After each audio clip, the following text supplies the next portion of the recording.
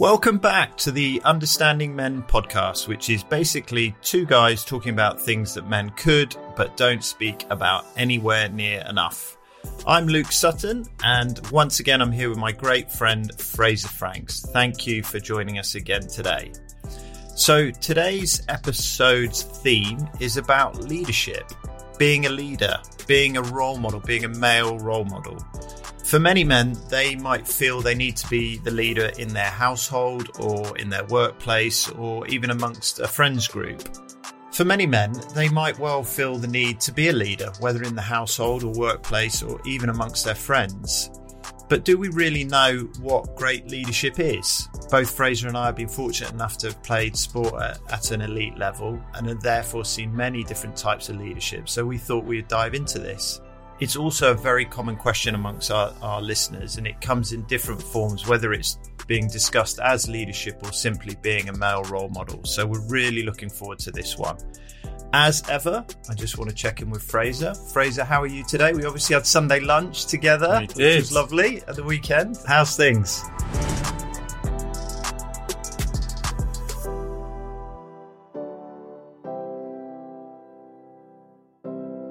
It's been really good. I think I said last week when we checked in that it's been the best I've felt, and I've definitely carried that on, and it was lovely to spend a bit of time with you and your family at the weekend, and you got to meet my daughter Nelly as well. So yeah, I feel like I'm back out and about in the world, and yeah, I feel like I've got my independence back, and again just waiting for this last little bit of chest pain to ease up, and then I'll be fit as a fiddle. Yeah, great. Right, Fraser, let's do this. So in at the deep end, as always, I'm going to put you on the spot. Who is the best leader you have ever had in your life, and why? The best leader, I thought about this a little bit, but I genuinely can't look past my mum. And I know we're going to talk a lot about male role models in this episode. Mate. Yeah, but I have to, because she led our family. When there wasn't a male role model in the house, she stepped up and sort of did both roles. And, you know, she had 3 kids, she was working, she was taking me to football all the time, plus having 2 other children to look after. And she's carried that through my whole life. You know, she's been to most football games I've played. She's been there for me. She's been there for me during this period in the operation, hospital every single day, looking after me. So I have to go with my mum as the key sort of leader that I've grown up with and the biggest influence on me. And I've probably done a little bit of work on this, where I never ever thought that I needed a male role model or a father figure just because of how good my mum was. But with things that happened in my childhood, I always became very protective of my mum. So I think I assumed an early leadership role as well with my siblings and just being protective over my mum. And it's probably not until recently I've realised just how important it is for young men to have that masculine energy around them and that male role model. And I had it to a degree with my granddad. So when I was about 8 or 9, we moved out of the family home into my nan and granddad's house, and he became that for me. So he was, you know, an older man, got up every morning at 5 o'clock in the morning when he was in his 60s and getting in a van, going to work, provided for us. And I took a hell of a lot of inspiration from him, as did my younger brother. And I think my younger brother especially has really started to emulate some of my granddad's behaviours, and he was a big figure in his childhood growing up. So I think my influences at home and my leaders from an early age were my mum and my granddad, sort of those energies around me. And then I also, you know, had various leaders in professional sport and male role models in that aspect, which we'll come on to in a little bit, I suppose. But if I flip that question to you, are the initial leaders are the initial leaders that you think of from the household, from teachers, or is it more developing in your sort of later teens and into your professional career? Yeah, it's a good question, because I obviously didn't know what you were going to say. And then as soon as you said your mum, I'd realised that for one reason or another, when I was thinking of that question to ask you, I immediately just thought about sport. And I just thought about, and actually initially I thought about coaches, head coaches or coaches that I've had in my life. And there's two, there's one at school and one in professional cricket, who I'll talk about in a minute. But then, and then as you were talking, I was starting to think of captains that I've played under or played with, or even not just captains, but really strong people I've played alongside in a team. And I think we can get to that, because I feel like what I've just discovered in those few minutes when you were talking is that leadership comes in quite a lot of different forms, and great leaders have slightly different styles or slightly different things that you might take from them at a different moment in your life, which I think is probably an important thing to say. But there's two coaches I want to bring up who were huge influences on me.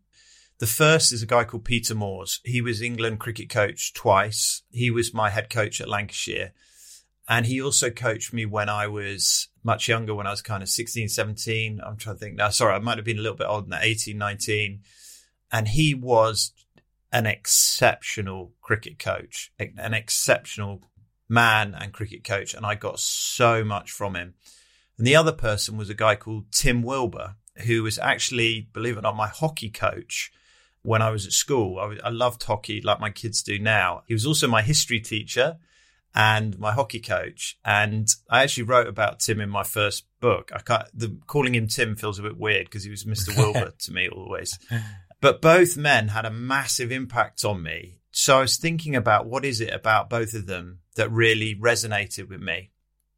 And I think with both of them, they were very different in style, but the thing that was very common between them was they brought this energy and enthusiasm to what we were doing that I just loved. It was like, I felt like I was at war with them, and with them. I mean, we were going to war together, and there was this sort of commitment from them, like real integrity to what they were doing. They just wanted us to do the best we could possibly do.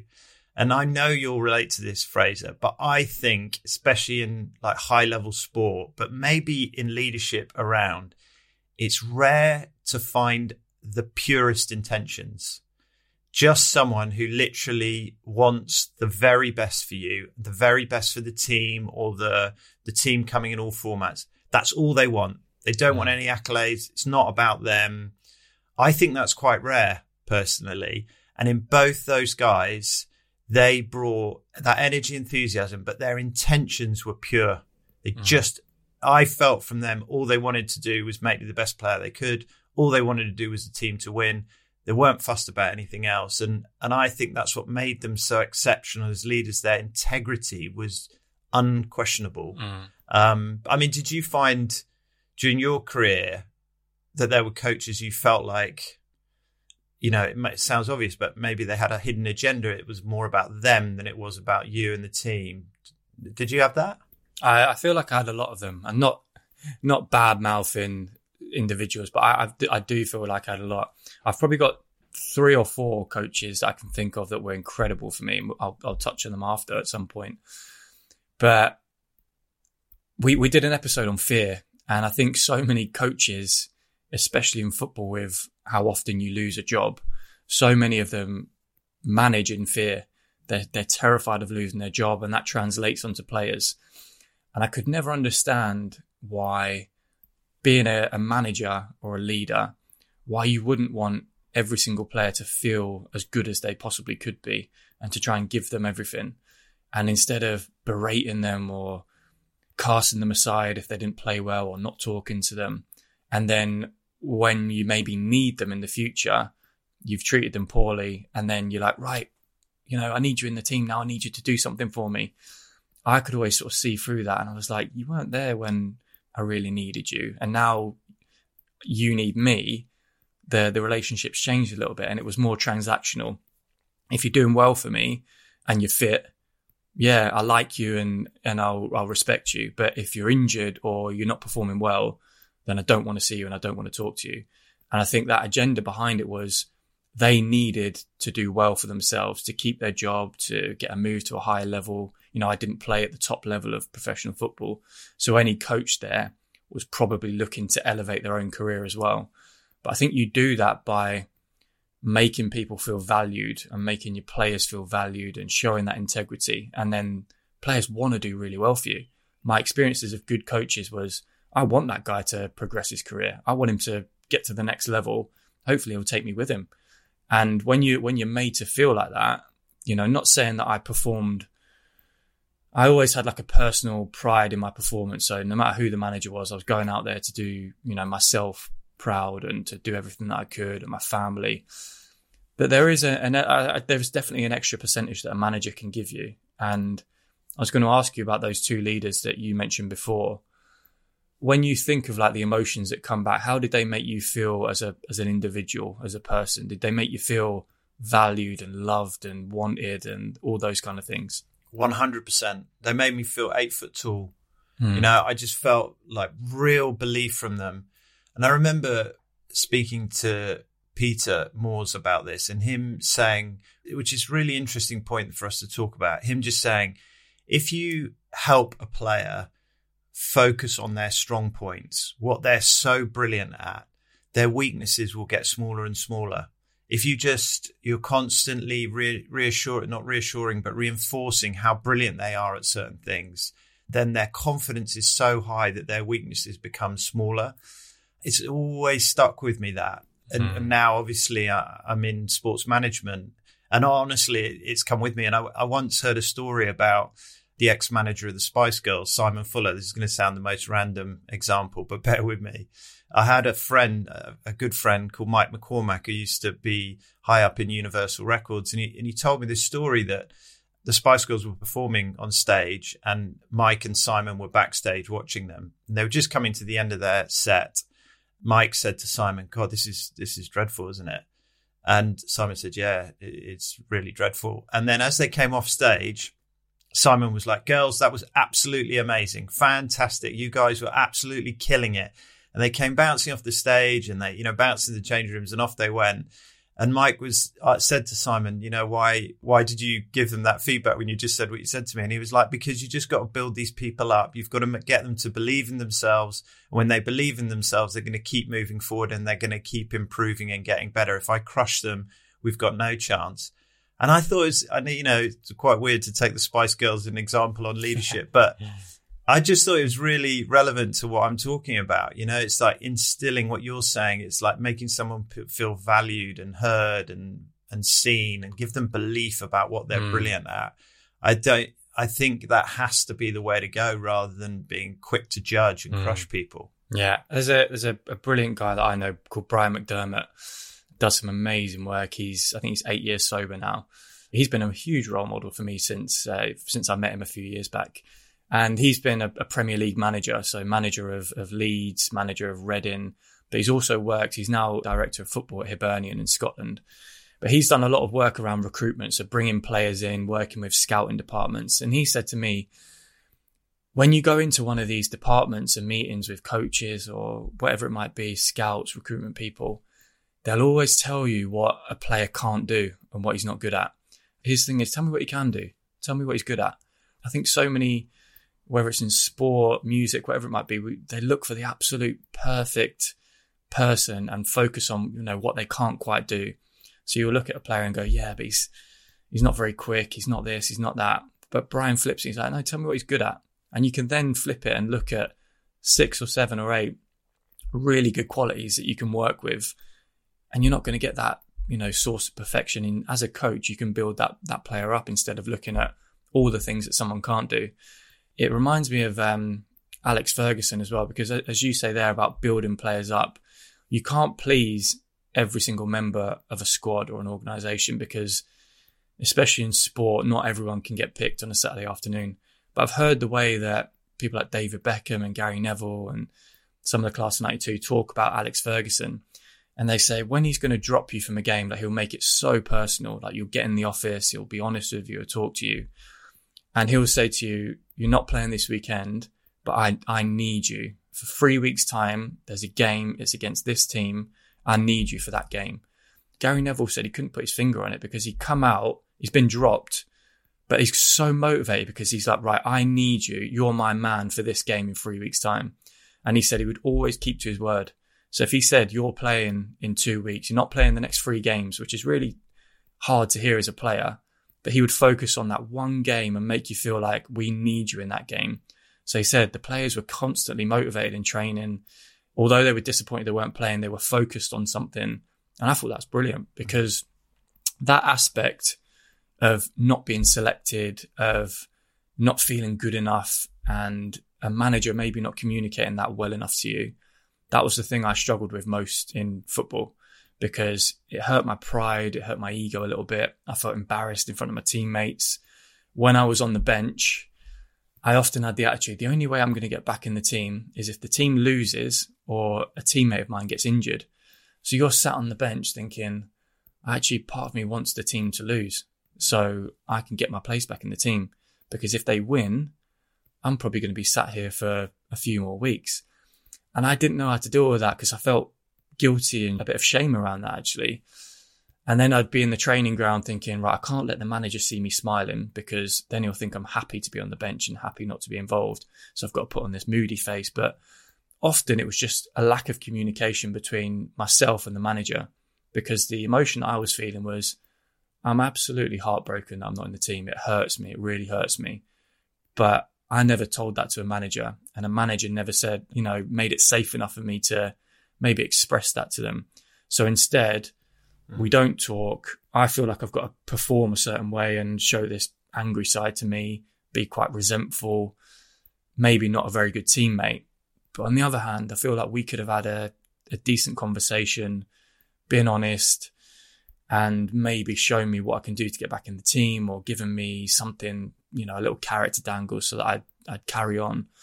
When I look at the leaders that I had and coaches that I had, there was a real lack of communication and care at the level that I played with. They didn't know anything about you as the person. They wouldn't know if a player had kids, or someone was ill in their family, or, they were traveling 2 hours a day, or they might have had something going on in a relationship. It was more, what can you do for me on the pitch, and how can I get the best out of you so I can do the best for me? Whereas if you do take that time to get to know your players, your people, get to know what drives them. If you want to motivate a player, know his family, know what home life he's got, know what his background's been, and then you can sort of tailor your communication towards that. I think that's a real great leader. And I definitely had a few of those, but I don't think I had anywhere near enough in the professional side when I was, a grown man. I still needed to feel valued and like they needed me. And I think a lot of people in whatever walk of life that is, whether you're in an office or you're getting a promotion at work, whatever it might be, again, it comes back to some of the things we've talked about. We all want to be loved. We all want to feel like we're wanted and needed. And I think it's down to a leader of an organization or a leader within a dressing room just to try and notice those little signs and try and make as many people as they can feel that way. There's a couple of things I want to kind of pick up on there. I think firstly, that example about Fergie's such a good one, but his integrity about what he's saying to that player at that time, that I need you in 3 weeks, is the whole ball game. Because if he doesn't play that player in 3 weeks, that trick's gone, isn't it? It's trick. So his integrity, when he says, I need you in 3 weeks, it has to be so on point. It's precious. And I think that level of integrity is massive around leadership. But also, just you talking about your own career, I managed a Premier League footballer who was at a top club with a very top manager who is still a very top manager. And he got dropped from the team, and the assistant manager was sent to tell him, not the manager. And I never forget that, thinking, that just doesn't sit right with me, that if you're going to deliver some bad news, it should really be coming from the top man, because there's that integrity there, isn't there? So I think it goes all over the place. But I think we're obviously talking in this context about sport because that's what we know so well. But I honestly think this relates to everything. It's being a dad. If you say something and you don't live by your word, the child remembers, but hang on, you said that and then this happened. It's the same integrity thing. And with integrity comes trust, doesn't it?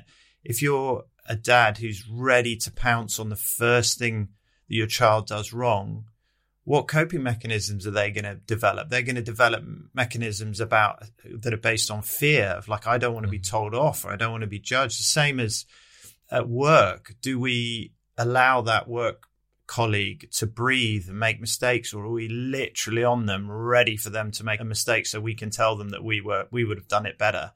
I put my hand up on this a few years ago, more than a few years ago, kind of like 10 years ago. There's someone I work with who I just noticed I'd got into a pattern of almost waiting for them to make a mistake so I could tell them they'd made a mistake. And I was like, what am I doing? That isn't leadership. That's just pathetic. It's just all so ego driven. This relates, I know we're talking about sport, but this relates to every walk of life, in my opinion. You described a few bits there, but if you were to design what a leader, some of the qualities a leader would want for you, what would some of those things be? You're doing this again, Fraser. I need to find out where you're getting these bloody questions from. I got some listener who's like giving you, it's like Jeremy Paxman this. That's such a good question. I'm going to answer the questions directly, but I'm going to give you a story that helps me lead into it about Peter Moores, right? I played in a game for Lancashire one season. I can't remember when it was. It was in a one-day game, and I was really struggling to adapt my game to the way the game was moving. It was quite clear I was struggling. And I played in this game and I didn't do very well. I couldn't hit the ball for 4s and 6s enough. And I was really struggling. And I knew that I was basically on the cusp of being dropped. Like, genuinely, I was on the cusp of being dropped. And I kind of was like, I don't blame them. I'm not performing well enough. My game's not adapted to where the modern game's going, etc., etc. And we played on the Saturday, right? So I woke up on the Sunday and I'm like, you know, it's going to be bad news for next week. And my phone goes and it's Peter Moores. Rings me at like 9:15 in the morning. My head coach, it could be ready to drop me, you know. I thought, oh, he's calling me to tell me I'm done. And he rings me up. He goes, oh, I've been thinking about yesterday's performance and I know it didn't go so well for you, but I really want to help you with it. I'm going to help you with it. Meet me tomorrow morning before training and we'll do a one-on-one session and I'm going to help you with it. And we're going to do this together. And I think we can move your game forward and get you to that place. And I just remember coming off the phone thinking, this is crazy. Like, what a man on a Sunday morning. He's thinking about, I'm the weak link. Like, he could just have binned me off on a Sunday morning whilst he's having a coffee. And he's actually calling me to go, let's get in the nets and practice together. And so when I think of a great leader, I think of that type of person, that person who just wants to give, wants to be pure. They want to stand up for you when you most need them. They're not fair weather leaders. You know, like your guys you're talking about who, you know, if you're playing well, you're going to go with them up higher leagues. But no, you know, these people are there for you through thick and thin. So I just fall back on those words of integrity, energy, commitment, trust. I mean, I haven't even talked about anything technical or skill-based, not at all. I think almost those are like second and third, you know, of intelligence or information. It's just that thing where, imagine for me, I put the phone down. I was like, wow, what a man. I went to that session and I literally gave it everything I could to improve. I'm not sure I improved that much, but I gave it everything. So that's what I feel like. What about you? What would be your like blend for the ultimate leader? Just touching on what you just said there, there's a really good book I read called Leaders Eat Last, Simon Sinek book, and that was really good. And I remember one bit in it saying, with great leaders that you've had in your life, you mentioned the technical and tactical part, you rarely remember actually what they did, whether it was a training session they did, whether it was a teacher in school, the kind of lessons they did. You just remember how they made you feel. And when I think of some of the top coaches that I've had, and they came mostly in my childhood, I don't remember one session, one match, one team talk, one inspirational video, whatever they did. All I remember is genuinely like a feeling of what they gave me, like how they made me feel. And there's one in particular that I think, and you wouldn't look at him. I always assumed a leader, and I think the upbringing in football I had early on, every manager was like an alpha male. Every captain was like a hard man, cut his head open. there was just that sort of aggression and something about most managers and captains that had that. And I had a coach at Chelsea called Damien Matthew, and he was a former Chelsea player. His career got cut short for injury, but I had him when I was about 12. And at Chelsea, I signed for them when I was 9, and I was always at the bottom of the pack, never, the top player. Always felt like I was just hanging on, getting another year's contract. And it got to the age of 12 when I was about to have Damien. And I remember the academy manager said to my mum, we're going to give him another year, but he's made it by the skin of his teeth. So going into it straight away, I was like, well, I'm literally at the bottom of the pile because I've just made it here. But he became my manager, Damien. It was the best year that I ever had at Chelsea. I remember it so clearly. And he just gave me so much belief and confidence. And he was like, you know, you're good enough to be here.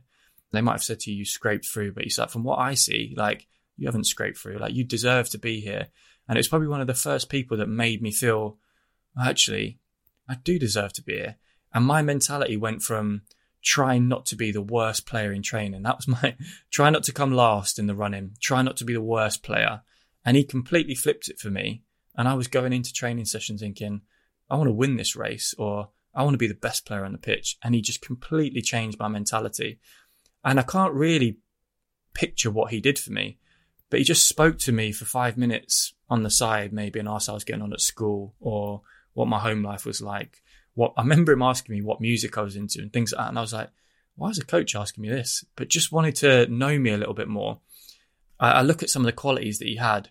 He was quite a quiet coach. He wasn't like a screamer or a shouter, but he also had that little bit where you knew you couldn't cross him. So there was still a little bit of fear that he gave, where you thought, right, I better do well, because he has got that line where he can shout and he can be that dominant leader as well.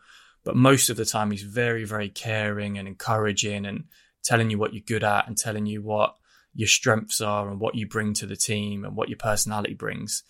Whereas a couple of coaches before that just told me all the things I was doing wrong and what I wasn't good at. And I felt like I don't really deserve to be here. And he's gone on now, and he was my under-12s coach. And this season he's been assistant manager at Glasgow Rangers in Scotland. He's had a real big, good career in professional sport. But he's also been out of work and coached 7-year-old kids in the park. And I've gone and seen him, and he gives the same energy. There's no ego about him. He gives the same energy to these 7-year-old kids that he's just doing really basic stuff with on like a little summer camp that he does with players that are playing in the Champions League and that are internationals. He just loves coaching. He loves developing people and helping people. And again, it's like, what can I give rather than what can I get out of this? And I think when you focus on what you can give, naturally you'll get a return, and people recognize how good you are at your job and they want you around their environment. So for me, like for a leader, I want someone that cares, that makes you feel valued and wanted. But I do think in a leader as well, I want someone that gives you that security, that feels like they're steering the ship in the right direction, and that they have that knowledge and understanding and direction that I feel like a leader does need. But I'd also like a bit of vulnerability in a leader. I told you before, I'm a big Ted Lasso fan. I know you are as well. But I like it when a leader allows themselves to be human in front of people, and they go, look, I don't know every single answer. I'm not an expert in every single field. But then you also do want that direction of having a strong leader. But I definitely think there's room for vulnerability. But, well, yeah, there is room for vulnerability in certain situations. So if I take a pilot, for example, or heart surgeon, I had surgery 10 weeks ago. If I've got a surgeon that's going, right, I'm a little bit nervous about this today, I'm feeling a little bit anxious about before, I'd be like, oh my God, what's going on here? So I think that level of authority and of assurance is needed in certain situations.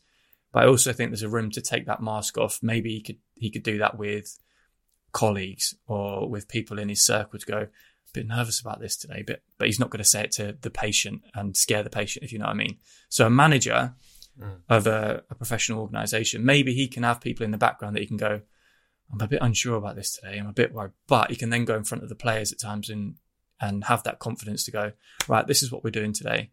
So there's that balance, but still being vulnerable in certain situations. I know you've got your own thoughts on this. So what do you think about that?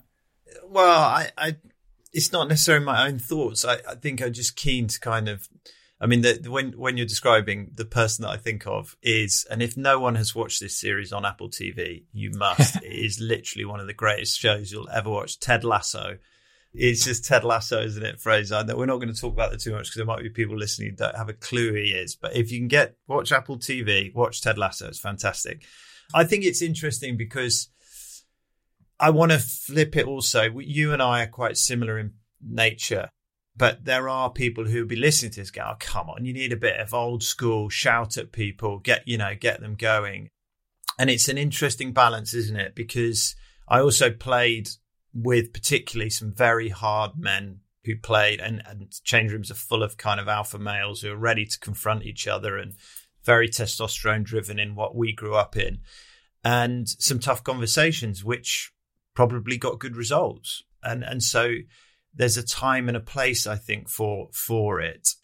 I think the key, I haven't ever seen a quality leader, and I mean that in all walks of life, from being a dad to someone at work to in sport, who devalues people and then gets good results. So if you have to have a stern word and you have to shout, say someone shouts in a change room because of frustration, but it doesn't do it in a way which devalues someone, then I think it can be impactful. But it's when there's a demeaning aspect to it that it doesn't work as well.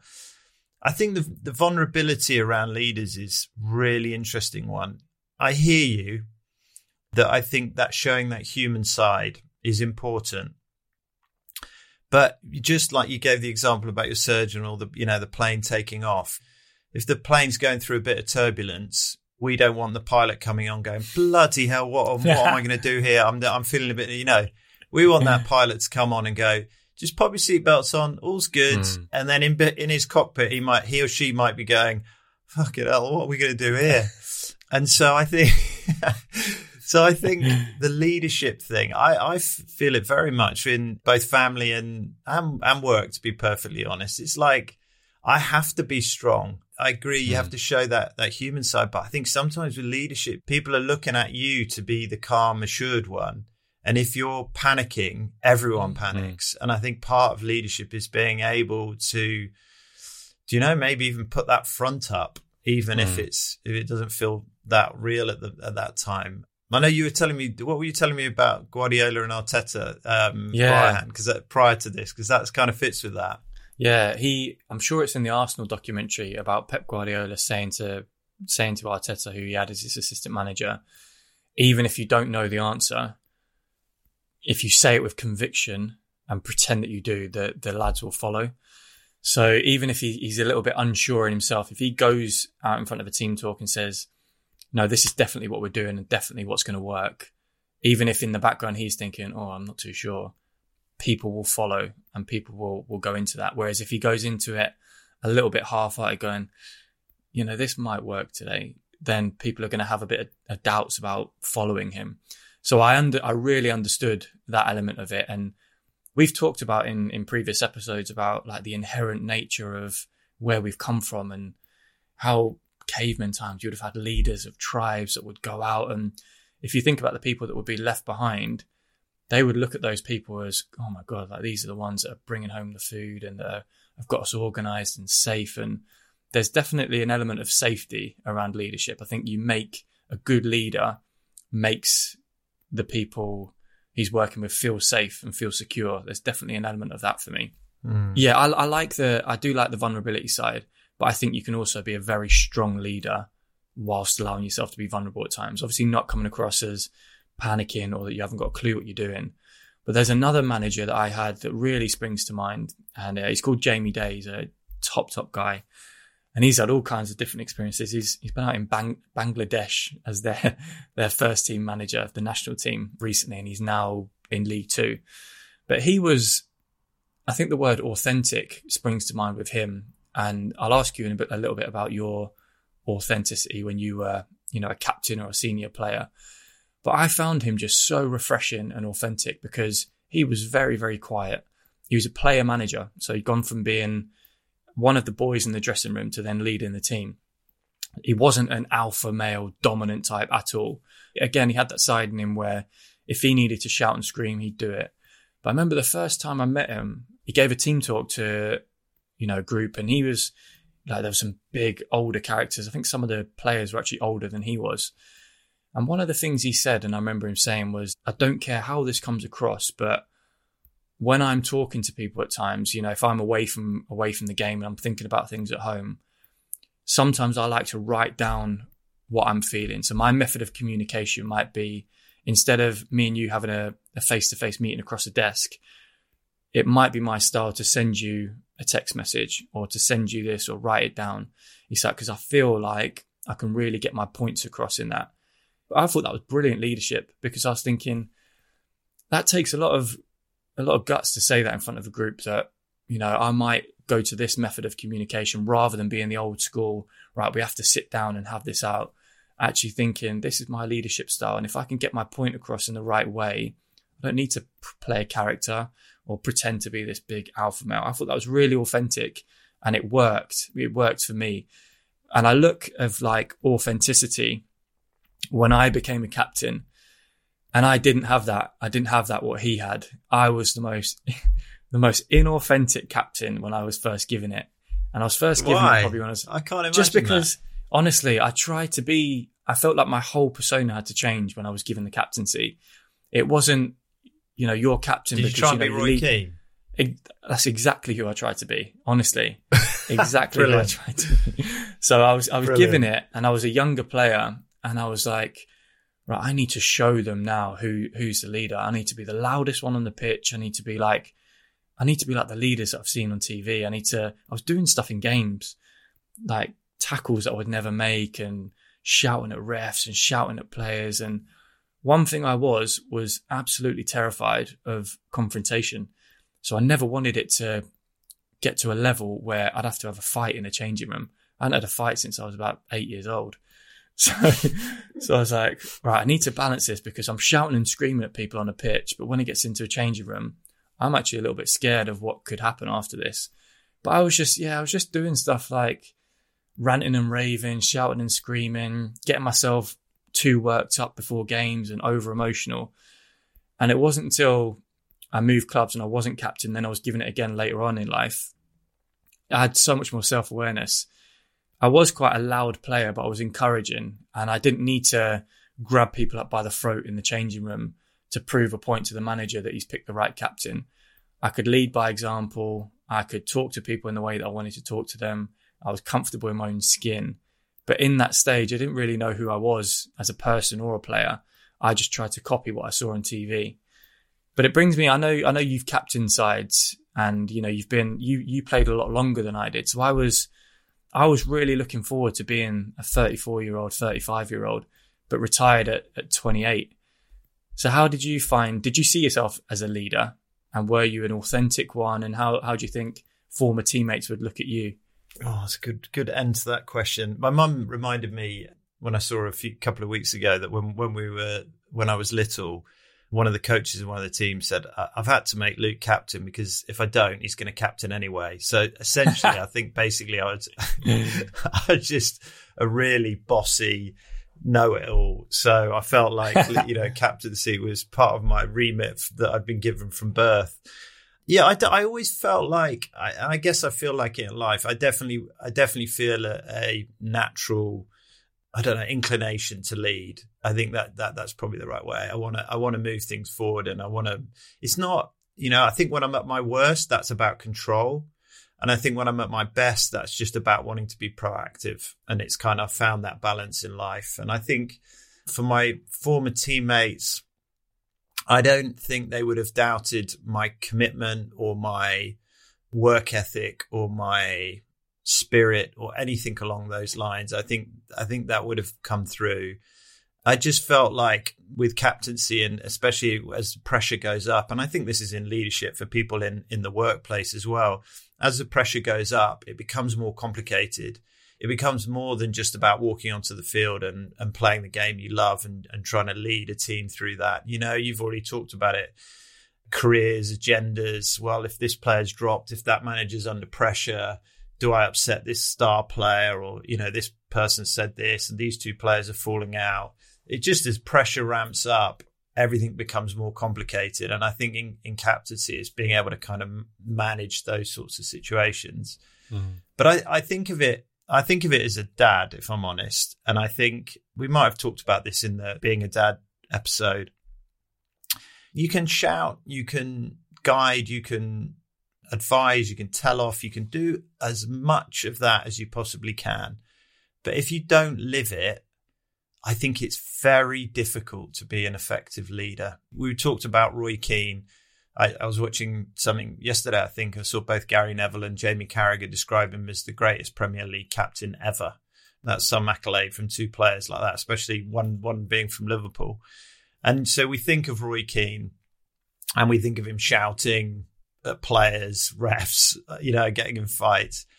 But I think most importantly, and from the stories I get, that what he was like in training, no one could question him, his commitment. It wasn't what he said, it was what he was doing. It was like he played 90 minutes at 100%, or 100% of the time. He went to training and he trained at 100% of the time. And I think that's it, isn't it? It's walking the walk rather than just talking the talk. Yeah, and I've heard him talk about this as well, where he said, I think part of the shouting and demanding from others was indirectly so that he would perform better as well. Because he's thinking, oh, really? If I'm shouting and demanding from teammates, I better be doing it myself. If I'm shouting at people for giving the ball away or not putting effort in, I have to be seen to be making sure that I'm not doing that. If you're shouting and screaming and demanding at people, but you're not performing yourself, it's a difficult, because players will come back and go, hang on a minute, you're not doing your job. How can you tell me how to do my job? So I think underneath it, I think I felt a little bit of that as well, where I felt like I had to organise and talk on the pitch. It made me think, right, I need to make sure that I'm performing here, because if I'm asking other people to do the same, I better be doing it myself. I think that comes back to those modelling behaviours when you talk about fatherhood there. If I'm expecting my child to act in a certain way, I better be making sure that I'm doing it as well, because they could turn around and go, hang on a minute, Dad, you do that. And then there's that little back and forth. So if I'm saying to my daughter, hypothetical, but I wouldn't, Coca-Cola's the worst drink in the world, you should never ever drink that. It's poisonous, it's this, it's that. And then I open a can of Coke, she's going to look at me going, hang on a minute, you just told me that was the worst thing I could put in my body and it's poisonous. So you're contradicting the message that you're sort of trying to portray and lead in a way. But that authenticity piece that does fascinate me in terms of the workplace and in professional sport as well. And it almost leads to that question. I feel like I've got my own answer on this, but do you feel like you can learn to be a leader, or that there are certain characteristics where you're people say born leader? Do you think it's something that you can develop and learn, or it's like an inherent trait that a lot of people are born with? I think put that in the top 10 list of Fraser questions. That's another excellent one. I think leadership's about more than one individual. Honestly, yes. I think really good leadership is about the people around them. And I'm going to move this after this onto kind of the role of ego and that sort of thing. But, if you think of Sir Alex Ferguson, maybe the greatest Premier League manager of all time, think of the people he had around him, including someone like Roy Keane on the field. But, Steve McLaren, Brian Kidd, those guys, I think leadership is more than just about one person. So I think amazing leadership is often when that blend is absolutely hits the sweet spot. So, in the most simple terms, it's like captain and coach, or I guess in a business like managing director and CEO, or something along those lines, or some sort of connection in that tree. In parenting, between mother and father, or, whatever the family setup is, it's that blend when it's absolutely at its best. So if you take that on board, is someone born to be a leader, or can they be made into a leader? I think there are people who can be more naturally inclined to want to lead, but that isn't a prerequisite for being successful. But I think it's being able to be, the learning bit is being a leader that goes, and it goes back to what you said. And I want us to discuss this more. It's kind of recognizing what you're not good at and going, okay, I need someone to help me with this bit. And then that blend happens. Sir Alex Ferguson saying, I'm not the guy on the training ground. That's not me. I'm not going to run training sessions. I'm not very good at it. I'm not going to inspire people. I need Stephen Claren, Brian Kidd, Carlos Queiroz, that I need those guys to come and do the training ground, and then I sit aside. And I think those are the best leaders, the ones who are able to learn how to fit within the blend that makes it right. And I think that can be developed. Be developed. But I think, and this is the question that I wanted to ask you that relates to this, is what role does ego play in good and bad leadership? I definitely feel like I know how it plays a role in bad leadership. I think it is that wanting or feeling the need to, like you talked about the coach before that didn't really need the praise or was doing it for the giving's sake. He was doing it to make people better, to make people for the team. I think when ego comes into it, you're looking out for number one. You want to be seen as being the main man. You want to be seen as, everyone's looking at me for directorship, and you sort of thrive off of that and maybe abuse that as well. When it comes to, it's a tough question, that, Luke. It's one of your better ones as well. So let me give it. I'll help you out a little bit here. Let's think of some football managers. Jose Mourinho. Yeah. I guess we would say huge ego, would we say? Yes. Yeah. But is one of the most successful managers of all time. Yeah. Versus Pochettino or Klopp, where I'm sure they've got some ego attached, but it doesn't seem to be about needing to be front and center, or Mikel Arteta not needing to be front and center. Where does it fit? If you look at a Guardiola versus a Mourinho, it feels like Guardiola doesn't need to be in the spotlight quite as maybe as a Mourinho. I might be doing him a real disservice. Yeah. Is that what makes Guardiola arguably a better manager than Mourinho? I definitely feel like I know who the happier person would be. Right. I feel like Jose Mourinho plays a character a lot of the time. And I feel like when he did first come on the scene at Chelsea, it was so refreshing that he did have this ego and he was different and he had this character. But I do feel like he's felt he's had to live up to that throughout and almost play Jose Mourinho, where, you look at some of his press conferences and some of the fallouts and stuff. I don't know how authentic some of that is. And then I watched an interview of him when he was out of management. He just seemed so relaxed and like a really nice guy. And they were walking on the beach with Sky Sports, and he was saying what he's going to do when he goes back into football and how he's mellowed. And then he went back in. This is before Man United, I think, and just like completely picked up where he left off. In the last 2 days, I've actually listened to 2 podcasts. I grew up a massive Chelsea fan, and Mourinho was the first team manager when I was in the academy. So he'd often come over and watch games, and he just had this presence where you'd be like, oh my God, like he's watching today. I need to do well. But it was John Terry and Frank Lampard were the 2 podcasts that I've listened to in the last couple of days. And they both adore him. They said they would have done absolutely anything for him. They both cried when he left the club. He seemed like if he liked you, you were his, and you were all in, and you do absolutely anything for him. They both said that they changed their whole lifestyles for him. They just wanted to please him. But he also had a massive group of players that would say the complete opposite. So it was like, if he likes you and you're one of his, then you're in, and all you're going to feel is love. But if you're not in that category, you're going to feel abandoned. You're not going to feel good enough. You're going to get embarrassed in front of the team. And they both spoke about examples like that. And I think I look at someone like Pep Guardiola, I think especially, and I just think I don't think he needs to be front and center. I think he knows like what I'm doing is good enough. If I get plaudits in the background, so be it. But he's just obsessed by his craft and developing people and winning. Where I think Jose Mourinho is trying to prove something all the time and I think he needs the accolades. I think he needs the attention. I don't think Guardiola needs that. And I think I look at someone like Pochettino as well, and I see the way that people talk about him. I think he's happy to be in the background. I don't think he needs to be front and centre, all eyes on me. I need to show how well I'm doing. I think he's quite happy just his team doing well, and he takes the plaudits in the background. Where I think Jose Mourinho is more of an individual leading the team. Pochettino, Guardiola, I think they're more part of the collective, if that makes sense a little bit.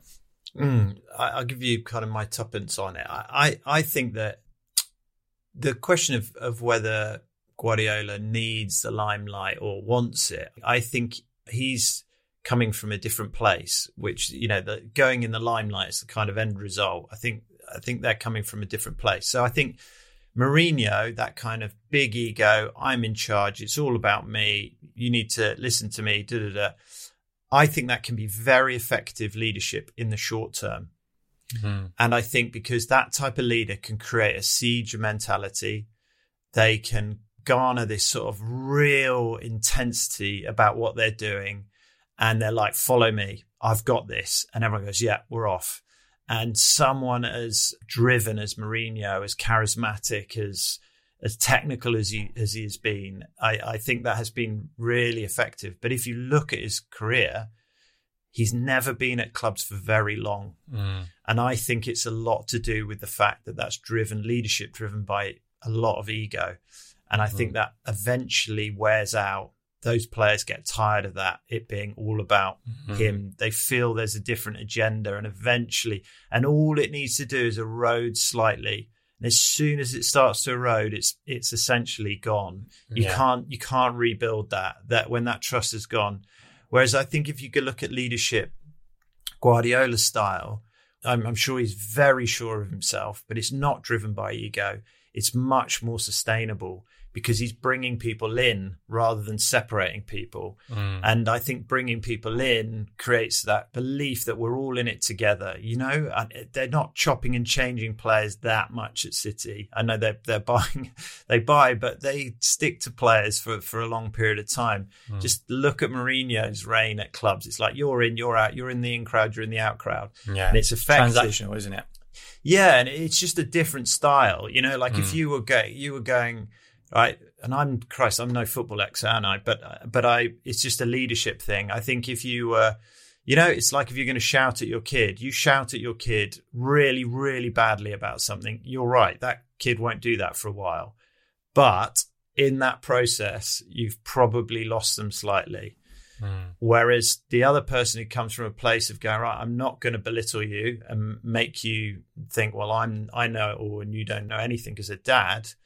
Probably it's more long term, it's more sustainable. And I think those two different things where ego can play such a different role in it. Because I'd guess. Yeah.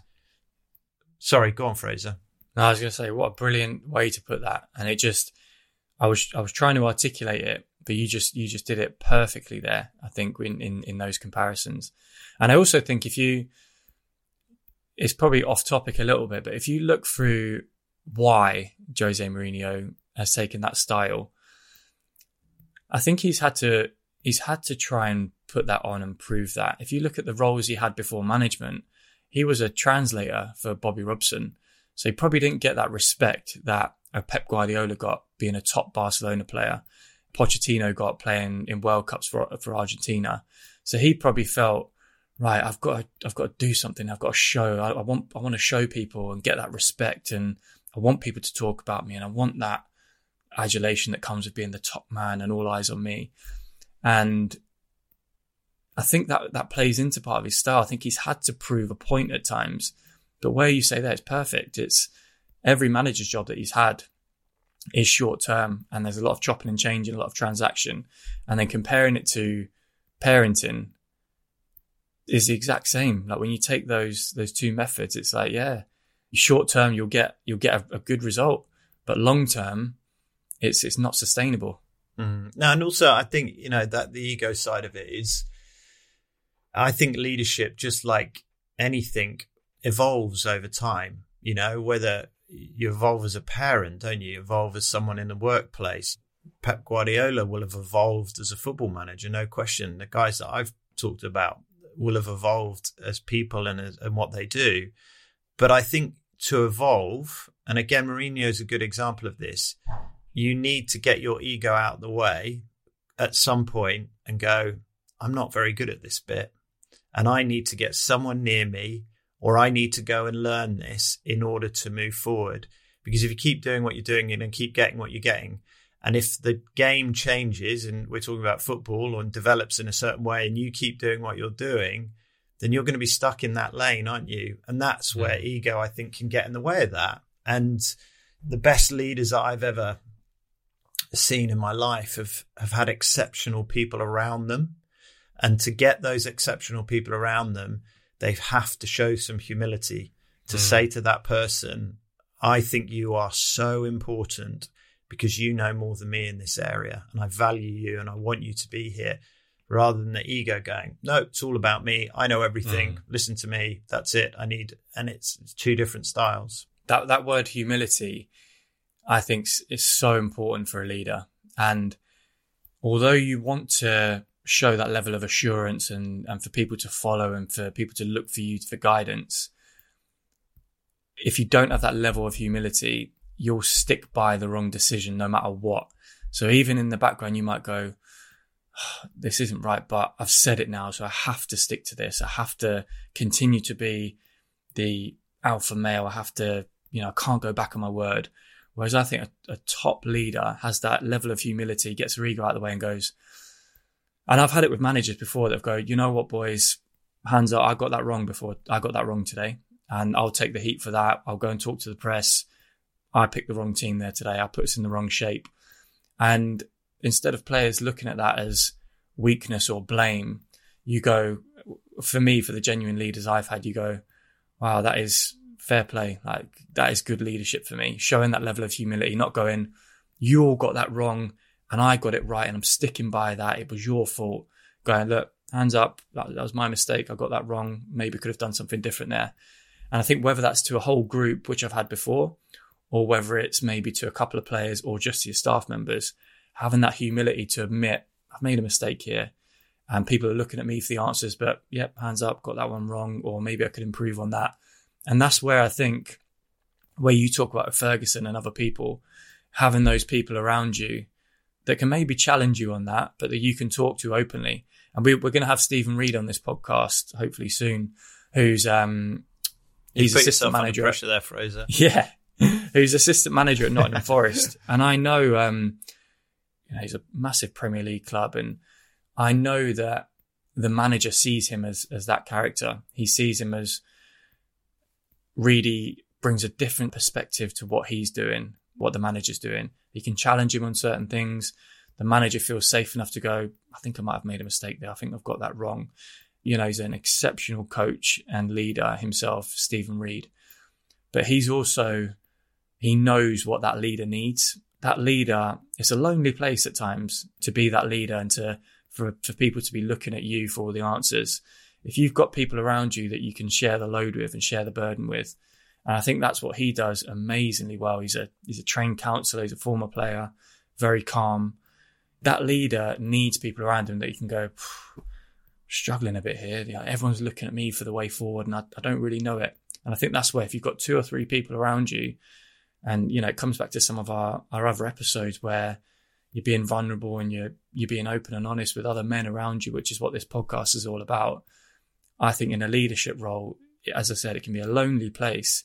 You need those influences around you that you can talk to openly and honestly, take that mask down, but that can also challenge you a little bit and have a different opinion and say, have you thought about this? Or do you need someone else to do that part? Or do you need help? And actually accepting help, which again, in a leadership role, I think far too many think, no, I'm fine. I can do this by myself. Actually going, I could do with a little bit of help on this. And I think that definitely differentiates great leaders as well.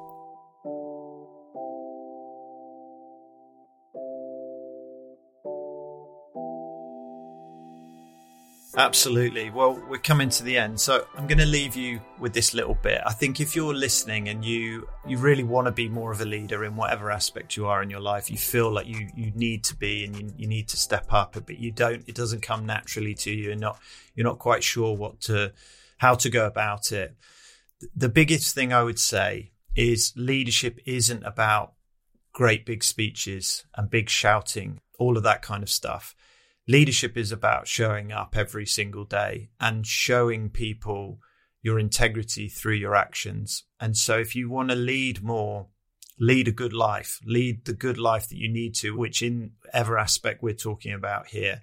If it's in the workplace and you want to lead, show people what you do in the workplace, not through words, but through actions. And I think so much leadership is driven by that rather than the big loudmouth who might say a lot, but not do a lot. So show up. That's it.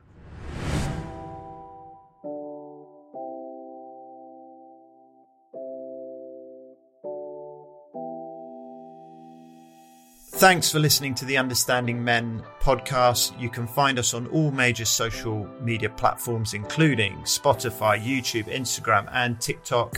And as ever, we'll be promoting every episode via our own personal social media. We want this podcast to be as interactive as possible. We do say that every week, but for really good reason. And we want to have the conversations that you want us to have. And today has been very much about one of those. So please come and find us on our social media or our own personal ones. Message us, comment, direct message, whatever you need to.